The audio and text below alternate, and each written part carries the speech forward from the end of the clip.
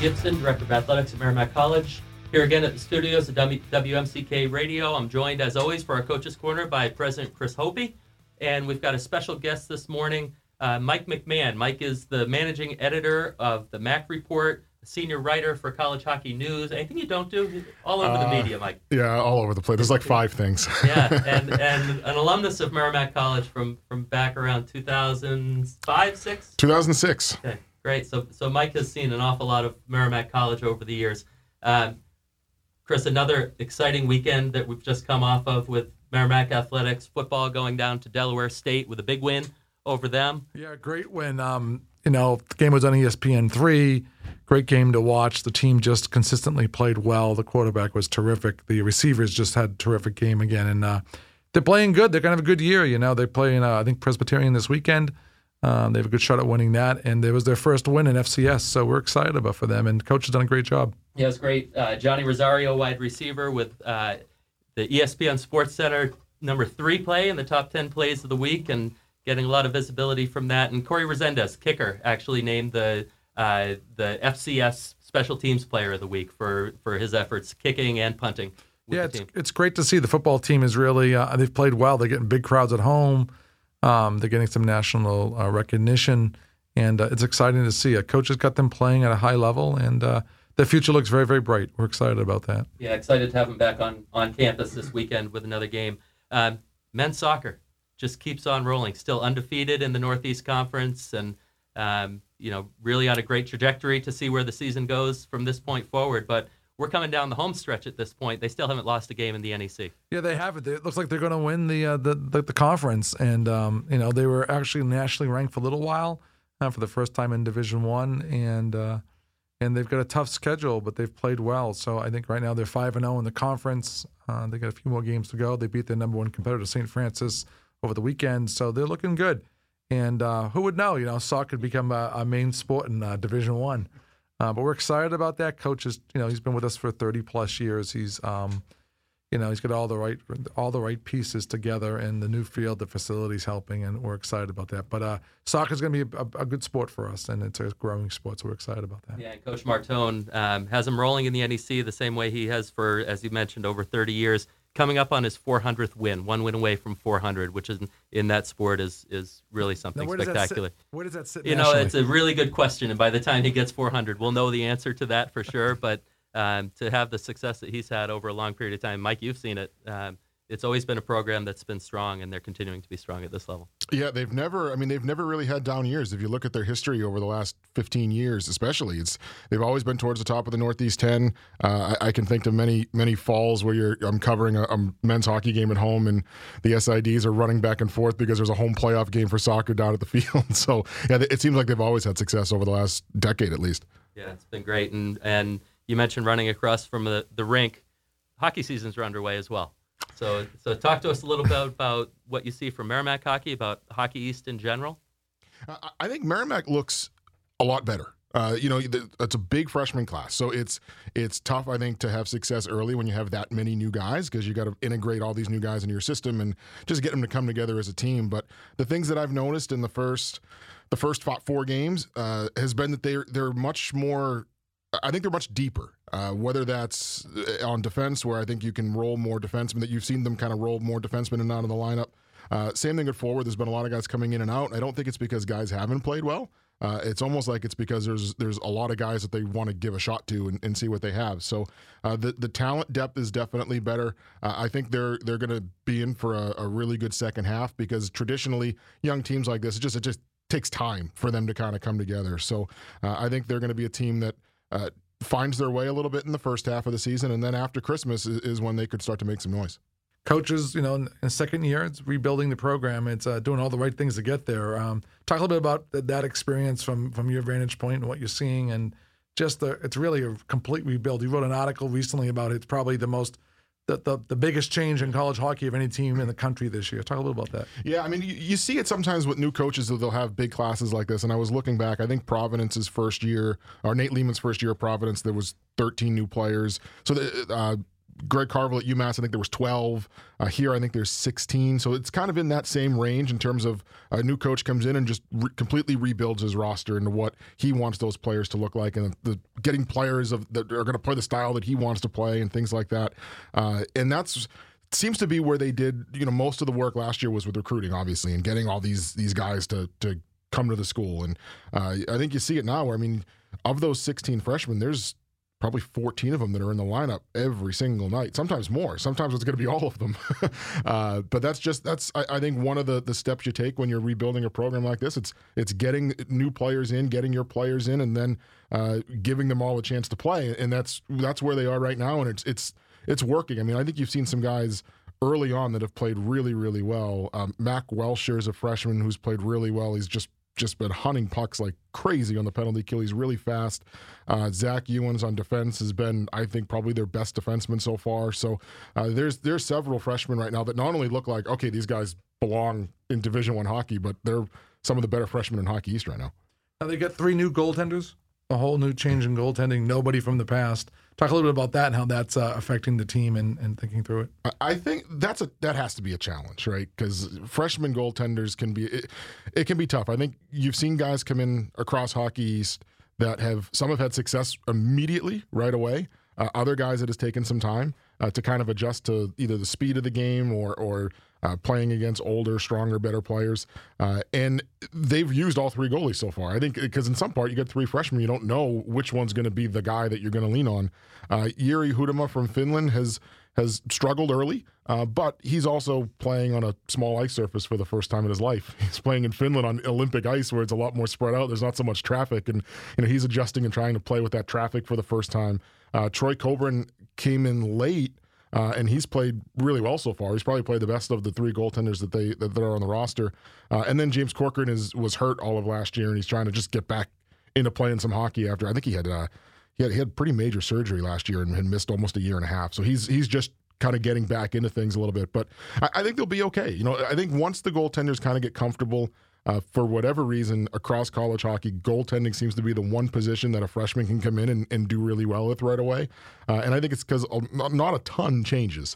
The players might be, if you're an 18-year-old freshman, you're playing against a 24-year-old senior for the first time. That's a pretty big jump that you got to get used to. But for the goaltenders, not a ton changes. So I think once they get settled in, I think goaltending will be fine. Great. Mike, talk a little bit about, Coach brought a lot of new kids in this year, but he's always recruiting. He's known for being a great recruiter, and look at the out years. You kind of track the commits for the future. What does that look like? They've committed a ton of kids that are all supposed to be pretty good Division I players. A lot of international players too, like Jiri Hudema's from Finland. We talked about him. There's a player on this year's roster, Philip Forsmark, who's from Sweden. Hugo Esselin's from Sweden. I think there's another player that's committed for down the line that's also from Sweden. So a lot of international players, and that's interesting, especially to me, because I just was talking I did a story for College Hockey News on UConn and the way they've recruited, and they've recruited a lot of international skill players. And one of the things that Mike Cavanaugh said was, we're in New England. We're up against Beanpot schools. It's tough sometimes to recruit your skill players from here because all the top skill kids want to go to the Beanpot schools. That's what they've always watched. So they've took a different approach and gone to Europe to get a lot of their skill players. And Merrimack started to do the same thing. Different countries. UConn's gone to Russia and the Czech Republic for a lot of their guys. We've seen Merrimack go to Sweden and Finland for some guys now, and it's worked out. Simon Tavernier is a French/Finnish kid. I think he has dual citizenship. So, and he might be the most skilled player in the team right now. So I think that's a smart strategy. When you're a school that's trying to find different ways to compete, getting skill from other non-traditional places is a way that can work. And some changes on the coaching side. Coach Carr, after about a decade and 2 different coaching administrations, has moved on to Bowling Green. Talk about the new assistant coaches, associate coaches, just the change there and what you see from that side. It's really interesting. So Dan Jewell came on as an assistant coach, and he's the first time, I was looking back at this, I think he's the first time they've had a goalie coach on staff as a full-time coach, not a volunteer, since 2005. Mike Donahue was here when I was here as a student, and then he took a job to head coach a junior team in 2005, and he was a goaltender. So I think that's the last time there was a full-time goalie coach on staff. There's always been a volunteer goalie coach, obviously, but Dan's the first time there's been a goalie coach on staff full time since then. And that's been a trend that a lot of teams have moved towards now. A lot of teams have taken one of their assistant coaching roles full time and had it be a goalie coach. It's probably every coach says it's the most important position on the ice. So it makes sense to do that. And he's also a really good recruiter who has a lot of experience in the USHL, which is where you want to recruit. Those are traditionally where the best junior players are coming from. So I think having a guy that has a really good knowledge of the USHL and can also coach your goalies is a really good fit. And then I know the one that Coach Bork is really excited about too is bringing Bob Emery on staff, who's one of the most successful Division III coaches of all time. So to have him as a director of hockey operations that can kind of be the assistant head coach, in some roles where he can bounce ideas off of and have somebody there that has a ton of experience, I think it's a really good mix. That's great. Now, Mike, you're a student of Merrimack, an alum, favorite son, 1,000 different versions. But talk a little bit about, as an alum, first, about your perceptions of the school going Division I, its elevation, and what it means for the institution. I think it's unbelievable, to be honest with you. I mean, going back, and I've had talks with kids that I went to school with when I was here. In fact, one of the kids I lived with when I was here, we were talking a couple of weeks ago about this, how the mindset to grow the school and go Division I, when we were students here, just didn't exist. So, I mean, even walking through this building today before we came in the studio, walking around and seeing what this building looks like compared to what it looked like when I was a student here, it's like, is this the same building? I know it looks the same on the outside, but is this the same building? The growth in the school overall has been unbelievable, from the living spaces to the academic spaces. And then you look at that now from an athletic standpoint, both from the facilities, but the fact that there's an ambition to jump to Division I think it's great. I really do. I think it's going to elevate the status of the school. And also, it gives you the opportunity, I think, as a school to get out there more and raise your level of visibility, whether it's basketball playing Providence, at the Dunkin' Donuts Center, or whether it's women's basketball going to Illinois, I think, isn't it? Yeah, Illinois a couple of weeks. Yeah, I mean, it's having the opportunities to associate yourselves with these enormous universities, Big Ten schools, and things like that is great. I think it just raises the profile of the school. Yeah, I think it was great. This weekend we're watching the football game, and I'm watching the evening games. I think I was watching Penn State, and who did Penn State play this weekend? I forget who they played. It was a good game. It was Michigan, I think, right? Yeah, Michigan, right? And down below is Merrimack College. The Merrimack kind of the score of the game we won. It was great to see. Tell me a little bit about the early success of the Division I program, soccer and others. Are you surprised? I think there has to be a little element of surprise because you don't know. You're kind of stepping into uncharted waters with like, hey, what is this going to look like competitively in the first year? But both soccer programs, men's soccer in particular, as you guys were talking about earlier, unbelievable. And I don't think they're the only team that can have success like that right away. I think men's basketball is set up to compete pretty well right away, even though it's a tougher conference, but still, I mean, there's a lot of talent that return on that team. And obviously men's lacrosse in the spring, I think, could be competitive right away. So I think there's a number of programs that other teams in the NEC may look at and go, well, okay, Merrimack's a new Division I program. It's a couple of years. We have to transition. It's going to take some time.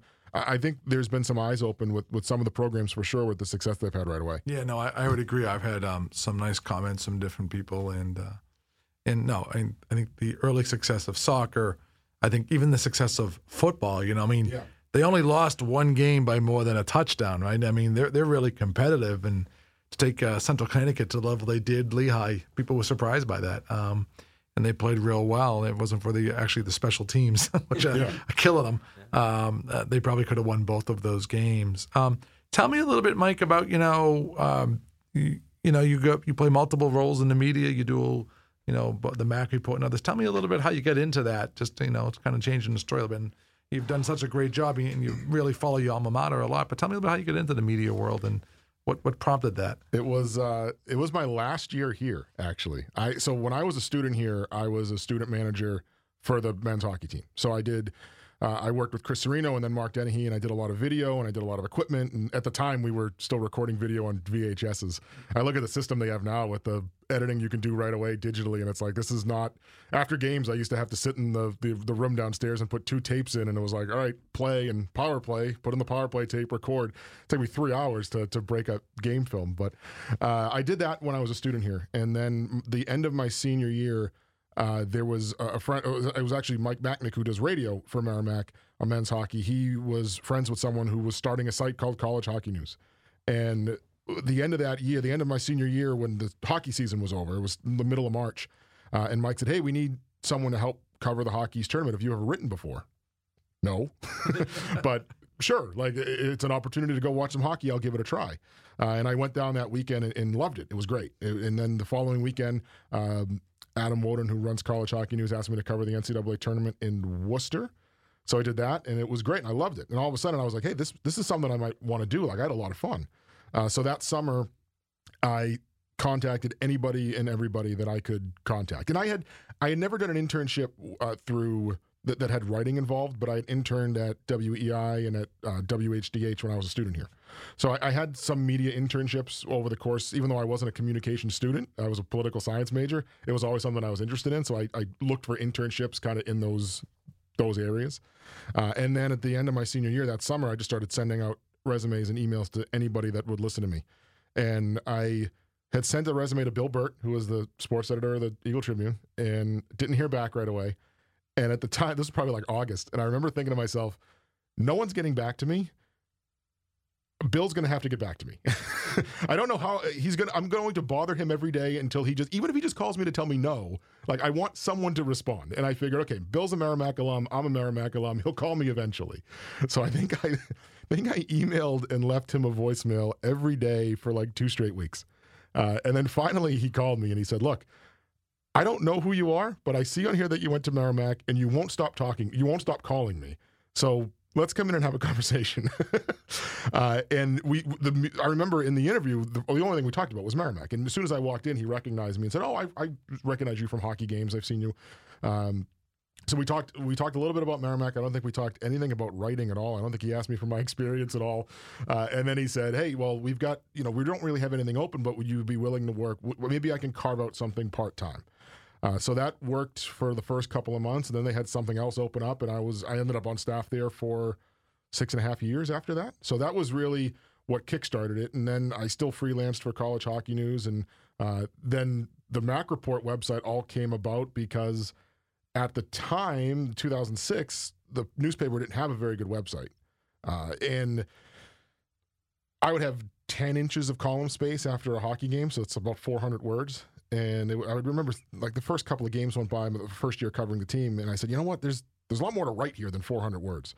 So I was looking online. I was looking for something, like, how else can I expand this? And the guy who had covered the Bruins for the Boston Globe at the time, Fluto Shinzawa, who's now their national hockey writer, he had, I forget what the name of it was, but through the Globe's website just had a Bruins block. And it was kind of the same thing. So he would have X amount of space to cover a Bruins game, but then also had this online space where the space was unlimited. He could write as much as he wanted. So I kind of took that and said, I'm going to copy that and just apply it to Merrimack. And the Tribune didn't really have a vehicle for it. So I just started it myself. And it has kind of evolved since then from just covering men's hockey to covering everything. But it's been a lot of fun, and I've been doing that now I started the website not long after I started at the Tribune. So that was the fall of 2006. So this is 13 years now. Yeah, it's really evolved. I mean, even I look to it to like what's going on, what's the inside news, even as president of Merrimack, it's just great insights to the programs and all the sports. And it's a great place to watch what's going on. Yeah. And your commentary is always, I think, fascinating because you have just a different view, and it's great to watch and see. And you've got a big following now. Yeah. I kind of look at it as a running diary of the sports teams too. Like, it's fun for me to go back sometimes and I'll just click on one of the dates in the archive and be like, what was I writing about, 10 years ago on this day or something, and to go back and see what was going on 10 years ago. It's fun to look back and be like, oh, I remember that game, or I remember this. I remember when this happened. Yeah. Let's talk a little bit let's move beyond ice hockey for a little while. Let's talk a little bit about the basketball team. So you're watching them a little bit, and that's an area that you follow. Joey's, we hired him a few years ago. He's really elevated their program, at the Division II level. He made the NCAAs, I think, 3 years in a row. Yeah, Mike, it's been strange watching you go across the hallway through the Hall of Fame from the rink over to the basketball arena. Was that McMahon over at Hamel Court? As much as we love ice hockey here at Merrimack, basketball is, let's be honest, right? It is the biggest college sport next to football, and it's for Merrimack. It's at the Division I elevation, and the NEC in particular, which is a basketball conference, just puts Merrimack in a unique position. Hopefully, in 4 or 5 years, to be in the big dance. talk a little bit about college basketball, what you see in that program, but even more than that, what you see basketball meaning to the college long term. Well, I think it helps. I mean, Joe obviously has experience in that conference as an assistant, so it helps having somebody that knows right away what type of player he needs to recruit and what he needs to do as a program to be successful there. That's going to help right away. And I also think it helped too. We were to go back to something we were talking about a little bit earlier, but the success of the teams early.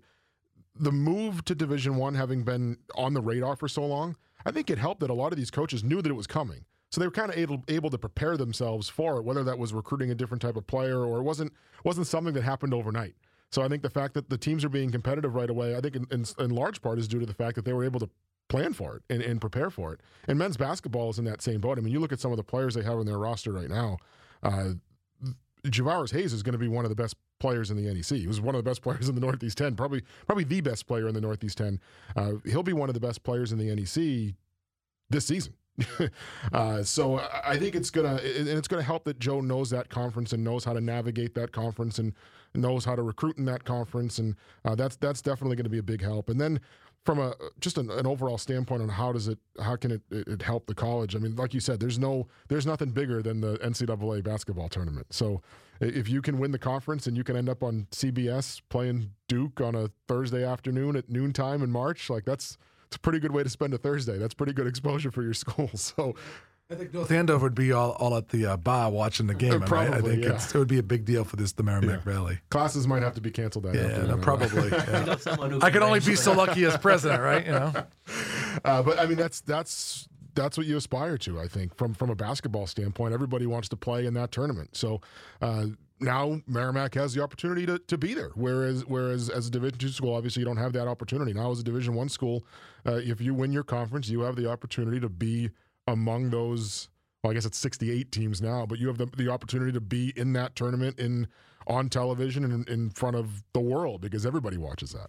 Yeah, no, as we talk to Joe, he talks about not just simply the NCAA tournament, but the NIT and the CBIT and others. I mean, there's a lot of opportunities for the team to get more national exposure with the college and themselves as well. Let's talk a little bit about women's sports for a second. It's big investment over the last couple of years for Merrimack as we've expanded women's sports across the board. What's been your impression from the media side on women's sports at Merrimack and its growth and expansion? We've had some good teams, particularly areas of softball and other areas like that. Talk a little bit about that. They've all been really competitive. I mean, because like you said, softball has had some runs. I know field hockey's obviously had their runs over the last couple of years.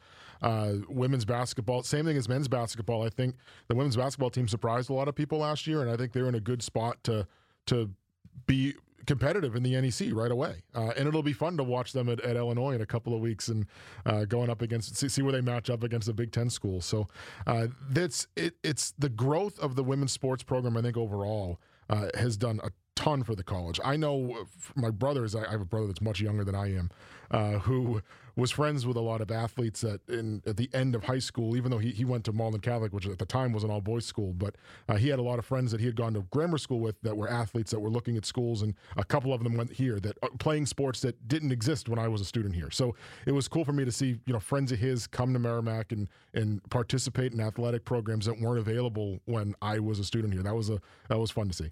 That's great. And a little bit about, let's get back to women's ice hockey. I remember the starting of that program almost a decade ago now. We started that process. And Erin's done a great job. I mean, it's not easy to first recruit a team from scratch, start a program that had really started with nothing, right? Come on a little bit of a hope and a prayer and faith. Right, we've made big investments in it, but money doesn't solve all problems. But she has done an outstanding job building a competitive team in probably what is considered the most difficult conference in the country for women's ice hockey. Yeah. Talk a little bit about what you've seen from your vantage point in her development. We had her last week talking to her, but talk a little bit about just what you've seen, how that's developed. Their first game being in one of the biggest crowds ever, and just kind of the following of women's hockey at Merrimack now. Hockey around this part of the state is huge. I mean, even if you look at the Islanders girls program is enormous. They have so many young girls playing hockey. So I just think it's awesome to have, as someone, I mean, I got 2 kids playing hockey myself, but to have someone that all the girls around here that play hockey can look up to that program is unbelievable because that doesn't exist around here. I mean, UMass Lowell doesn't have a women's program. So if you're a young girl in the Merrimack Valley that's playing hockey where can you look to and say, okay, I see myself there? Well, the Merrimack women's program, you can. So that's awesome. And I know plenty of a lot of kids who are friends with my kids who play hockey, have daughters that play hockey, play for the Islanders, and they go to the games. I mean, I had a mom last week that was telling me about how much fun her daughter has going to the Merrimack games, and seeing them. They'll come into the rink for practice and see them on the ice, and it's like this larger than life personality for the girls that come into the rink and see the women's team out there practicing. So I think it's really cool, and to see honestly how fast that program has been built. Because if you're right, when you start, I can't imagine Erin sitting at a desk, her first day of the job going, well, where do I begin? Like, I have no players. Where do I start? I think that's exactly how the conversation went. I can't imagine what that must have been like. And then to spend, the first year and a half or whatever it was, just kind of going all over the place looking for players had to have been a daunting task. But to put it all together and be as competitive as quickly as they have been, because they're going up, just like on the men's side, Hockey East, you're going up against the giants of the sport. And to be as competitive as they've been, as quickly as they've been, I think says a lot for their ability to find players and find the right players. But I also think it says something on the college's standpoint too, both the investment, whether it's in the locker room or things of that nature that helps get the players here. It's been impressive to see how quickly they've been able to grow and be competitive in that conference. Yeah, she's done a great job. We've been excited about what she's done, and in some ways, she's now in another rebuild, right? Because she recruited that big class at the beginning, and they've all kind of now graduated. So she's in, now her fifth year, and it's kind of like going through this process to see that. Talk a little bit about men's lacrosse. That is become. They just won the second national championship, Division II. We had the ring ceremony during homecoming. It was pretty special to see. It is a rarity. Mike has been recruiting a Division I type program for years. There is a lot of folks who believe they will be actually competitive nationally in their first year. And they got some big games at Michigan, places like that. Talk a bit about the men's lacrosse program, just from a media alum standpoint, the two national championships, how it's brought a lot of people together. You at some of those games and what that all means. It's been a really fun 2 years to watch them. I mean, that first national championship game at Gillette with. And they didn't even win that game. The first one against Limestone, which had to have been 20,000 people there, 30,000. I mean, it was the whole lower bowl at Gillette Stadium was packed, and 90% of them were in gold shirts. Looking down from the press box and seeing that, I remember being like, wow, like this is not something that I ever thought I'd see when I was a freshman here in 2002. And then to see them come back the next year and get the win in such dominating fashion was really fun. And I went down to Philadelphia this year for the national championship game, and it was the same thing. I mean, there had to have been close to 10,000 Merrimack fans there that traveled to Philadelphia for that game. It's interesting too because they will be, I think, competitive right away. Because if you talk to Coach Morgan, it's something that he's talked about with me for the last couple of years. They're already recruiting against most of the Division I schools. A lot of the players they have now, they went up against Rutgers and some of the bigger Division I schools around here for those players. So there's no reason to believe that they shouldn't be able to be competitive right away. I mean, these are all, for the most part, these are all players that other Division I schools are recruiting as well as Merrimack. So I don't think there's any reason why they wouldn't be able to step in and be competitive right away. Yeah, they're going to be very good. I mean, Mike just has a certain way about him in recruiting, getting people excited to go.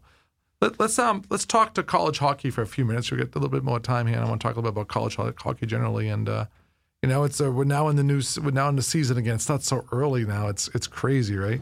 But we're actually in the first 4 or 5 games of men's ice hockey. What do you see going on nationally? Who do you see as the competitive teams? What do you think how it's going to play out for the season? I think nationally, it's funny, but I think nationally, a lot of the top teams in the country are going to come through Lawler.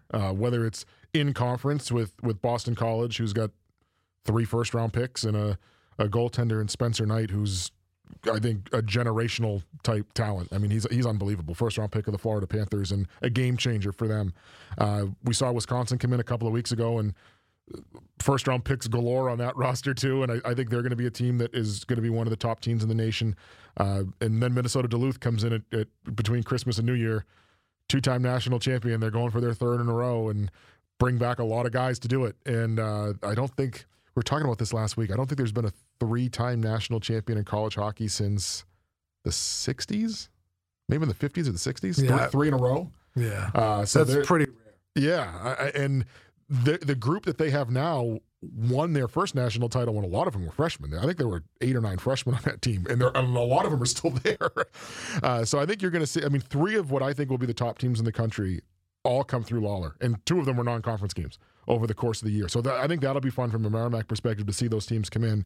Obviously, we saw how dangerous Wisconsin can be. They can just score goals. Oh, they can score a ton of goals. That's a pretty competitive goal until they just kind of blew it open. Yeah. And Cole Caulfield had over 100 goals in junior hockey last year. And then I think he was a 15th overall pick of the Montreal Canadiens, and he's got, I think, 6 goals in 3 games this year, something like that, already. Amazing. As a freshman, 18-year-old freshman college hockey player.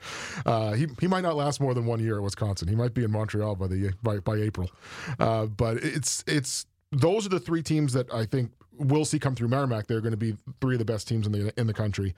And then it's kind of wide open. Other than that, it really is. I think Providence could be, near the top of Hockey East and could be competitive nationally. It all depends. They got a big freshman group too, so can they pull it together?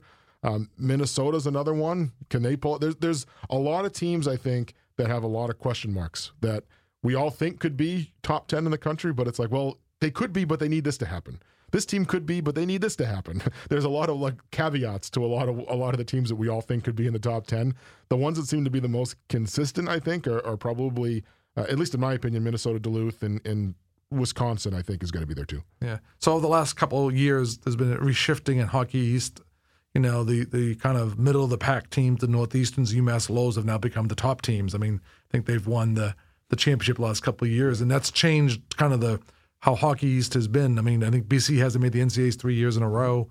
And BU has kind of, not been the powerhouse they were when they had Eichel there. Talk a little bit about that shifting in Hockey East, what that means, not just for Merrimack, but all the teams. It seems pretty wide open, and teams you wouldn't expect to be able to recruit and develop programs, especially at UMass Lowell and Northeastern, suddenly are perennial powers now. The biggest thing that I think has helped that kind of shift happen is BC and BU generally get first-round level talent at 18 years old.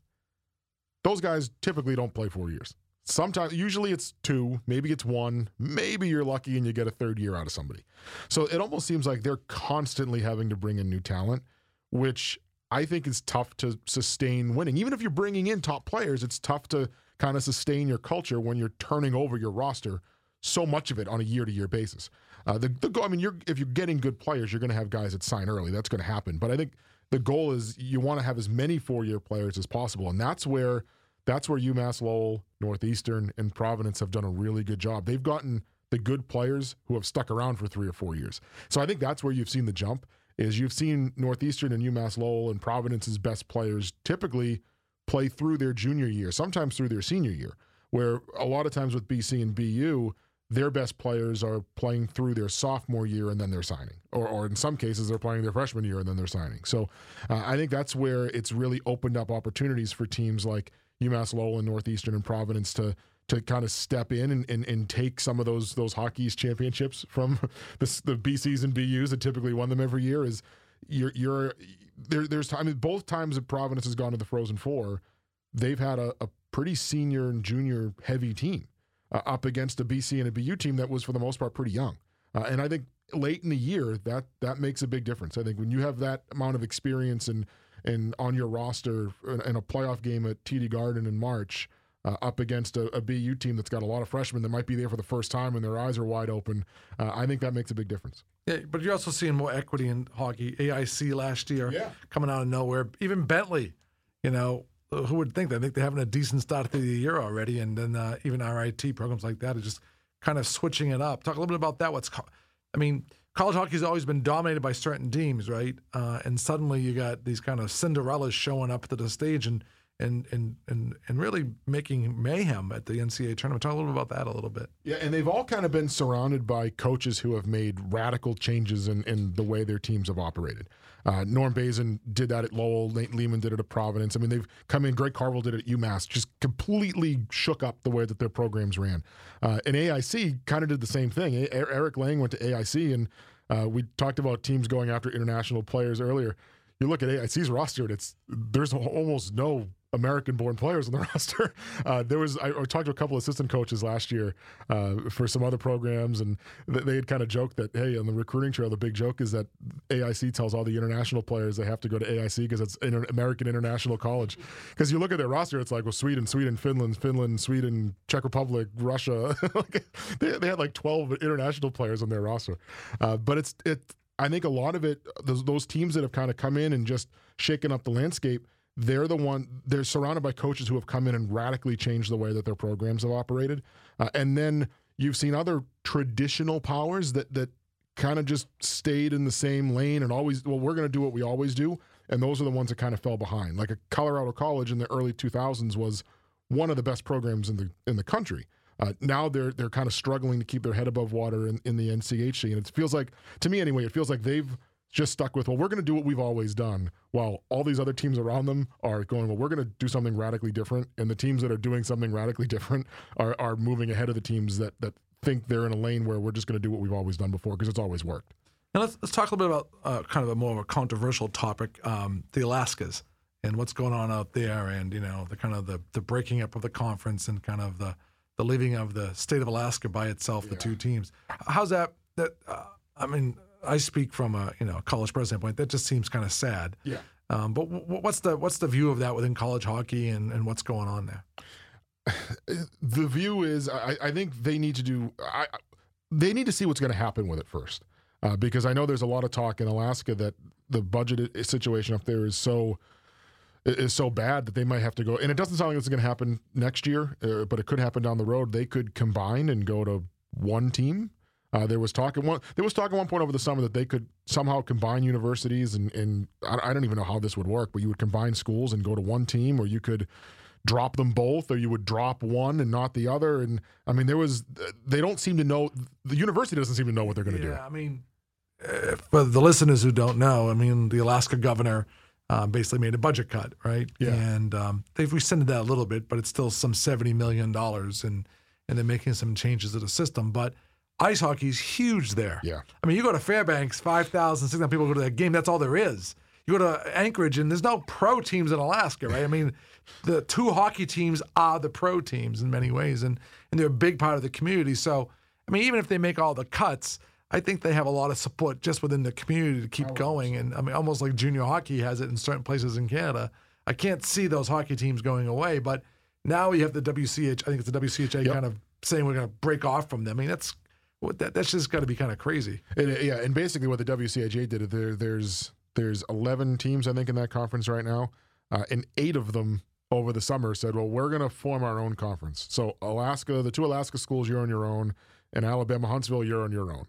Us 8 are going to just break off and form our own conference. And essentially what they're doing is, we don't want to support the Alaska schools and the Alabama school on our own anymore. They're kind of throwing it out there to college hockey and being like, oh, sorry, it was 7. There's 10 schools. It was 7 that broke off. They're kind of saying to the rest of college hockey, you need to do something to help support these schools. We're not going to do it anymore, which is unfortunate because there's really no place for those schools to go. In the WCHA, unless there's a radical conference realignment, the WCHA is what makes the most sense for those schools. The Alaska schools almost have to be together. You can't split them up. And Alabama, Huntsville, I don't know where else they would go. I mean, maybe Atlantic Hockey, but I don't know that Atlantic Hockey is going to want to spend the travel budget to have to go to Alabama every year. You know, I mean, there's really no other place for them to go. I get what the 7 WCHA schools are trying to do. They're kind of creating a bus league for themselves. It's the 7 ones that are all closest together. So their travel budgets go down considerably. But unless there's some type of radical shift in who's in what conference, and I think a lot of it is going to be the WCHA and the Atlantic Hockey kind of splitting those teams somehow, and maybe taking all those teams, pulling them together, and figuring out 2 geographic conferences that make sense. And then you've got obviously Hockey East that might be looking for another school. You got the NCHC that might be looking for another school. Even if that new WCHA 7 teams that broke off, if they stay on their own, there's only 7 teams there. It's easier with 8. So they may be even looking for another school. It does feel like, as someone who has covered college hockey for a long time, it does feel like to me that we're going to see some sort of realignment happen soon. It just, there seems to be a lot of waves in the water right now where something's going to break at some point where there's going to have to be some movement, because there's a lot of people that I think are looking to move or looking for movement. It's all about the movement in college football at the FBS level, right? The kind of moving pieces. And the Ivy always could jump in, right, Jeremy? I mean, and just start their own league, and that would Big Ten did, right? Yeah. And why wouldn't the Ivies? I mean, it makes more sense in the long term if suddenly things get and they can screw up the ECAC. Playing teams out of the Ivy League. Yep. Yeah. Better than the ECAC. So there's just I think that I see a lot of changes coming up, but I don't think that's bad for college hockey. Actually, no, neither do I. Yeah, I think ultimately the changes that happened a few years ago, I think were good at the time and worked for people at the time. But now, 4 or 5 years later, there's a lot of conferences that are looking at it, going, well, you know what did we do the best thing for us here? Could we have done something differently? I mean, I think there's a lot of potentially schools and conferences that are re-examining where all that stuff is. And we also don't know, there could be other programs that pop up. You don't know what's going to happen. Illinois has been rumored now for 2 years, and that could happen at any second. there'd be I do see hockey's becoming more popular nationally, especially in the South, and it wouldn't surprise me if even another SEC team someday said, why not? Let's do it and move forward with it. Talk a little bit about Hockey East's NESN TV deal. 75 games on TV this year. That's a big deal. I don't think any of the conference has that kind of deal. And what does that mean for kind of the exposure of Hockey East and the teams? Oh, it's great. It's great for even someone like me who I go to 95% of the Merrimack games, but very rarely am I able to get out, just because I'm always at Merrimack games. Very rarely am I out to see other schools or games between other teams. So to have the opportunity just selfishly to watch all these games is great. And just for the conference too, to have the ability to have all this exposure, even if it's regionally, and I know it's more than regionally, because NESN is available on satellite and streaming, all across the world and things like that. But having the exposure is unbelievable, and it's a big step for the league too, where the media distribution is it was behind last year. You look at some of the other schools and where they were, some of the other conferences and where they were in terms of television exposure. It felt like Hockey East was just a step behind. Now it doesn't feel that way at all. With this many games on TV, I think you could argue that they're leading the way when it comes to television exposure. I mean, some schools have their own individual packages in the Big Ten and things like that, but I don't think there's not a single conference that has a television deal that Hockey East has now with this number of games on TV. I don't think there's anyone that touches them. Yeah, the Big Ten Network, I think, has Friday nights or Thursday nights, they do a game of the week, but I don't think they have anything close to the 75 games that are going on, which is a lot of college hockey, which is great. When NBC Sports they had that deal for a while with Notre Dame. I don't know if that's still going. Yeah, a lot more schools and conferences really focusing more on the streaming side of things. Yeah. But a big step with Hockey East moving to that many games being on a linear broadcast. I think it's great for college hockey and exposure and for the kids. And Jeremy, they're putting a bunch of women's games on too? Yeah, so we're including women's games on it with the Hockey East package, and then a supplementary piece that's going to combine some of the streaming with the TV rights that go along with it. I think we have just a lot more exposure, both the men and the women. And Merrimack has, 7-8 games this year on NESN? I think we have 7 games that are on NESN. Which would be great. And the streaming part of it is great, too, because you got the NESN Go app, I know, was streaming games, and I think CBS is streaming some games, too, I saw. And then even if you look at streaming, even like the NEC app, to be able to watch, we have Apple TVs in our house, and to be able to download the NEC Front Row app and watch literally anything you want. Any sporting event that's going on in the conference, you can put it on and watch it is great. It's unbelievable. And so I think I've used it a lot with football. I'm sure I'm going to use it a ton with basketball. I've watched some soccer games. Whether it's Merrimack or anything else in the conference, if there's a big game, you can watch it. It's huge to keep people engaged. Coming back full circle, we talked about you being around Merrimack for 20 years. Did you ever envision a time where you could do exactly what you're just talking about? Forget about the technology piece and all the advances from that standpoint, but the fact that you now have access to watch really 24 different sports from Merrimack College, wherever you are, and see them competing at a level that they're competing at now. No. No. It's funny. And what does that mean? I think it keeps people engaged. You're able to stay involved and stay up to date. Even when I was a freshman here, if you didn't, or John's just a freshman, I don't think there was an athletics website. The first one was launched, I think, my junior or senior year. Before that, the athletics department didn't even have an athletics website, which every school has now. And it was newer at the time in like 2005, but Merrimack didn't have one. So if you didn't physically go to a game, you didn't know how they did. Because at the time, like there was the releases they could put on the website now were written up and they were sent to the Tribune and some of the newspapers. But if if the newspaper got it late and they didn't publish it or there wasn't enough room or whatever, if you weren't physically and I lived on campus, and if you weren't physically at a home game, you didn't know what the score was unless you saw somebody on campus the next day and said, "Hey, how'd you guys do last night?" Yeah, man. Now you can, to be able to sit in my living room and just with 2 clicks pull up any game I want on television is unbelievable. Living room, I do 1,000 events a year. I'm at dinners left and right. I'm like, looking at my iPhone, looking for the college hockey news. How's the team doing in the second period? How many shots we have? To go through that. And Mike, just one last question as we wrap up here. We've talked a little bit here about the Beanpot, right? And got to be great to put together a kind of a UMass Lowell, Merrimack, Dartmouth, UNH type of model like that, to compete against that. What would you think about? Would you think that would do well in the region? I think it would. I think anything hockey around here is going to do well because there's so much hockey around here. I think something with Merrimack and UMass Lowell just makes too much sense. right down the highway from each other, and having been in the Northeast 10 as opponents in Division II for so long, it seems like it makes too much sense not to have something there.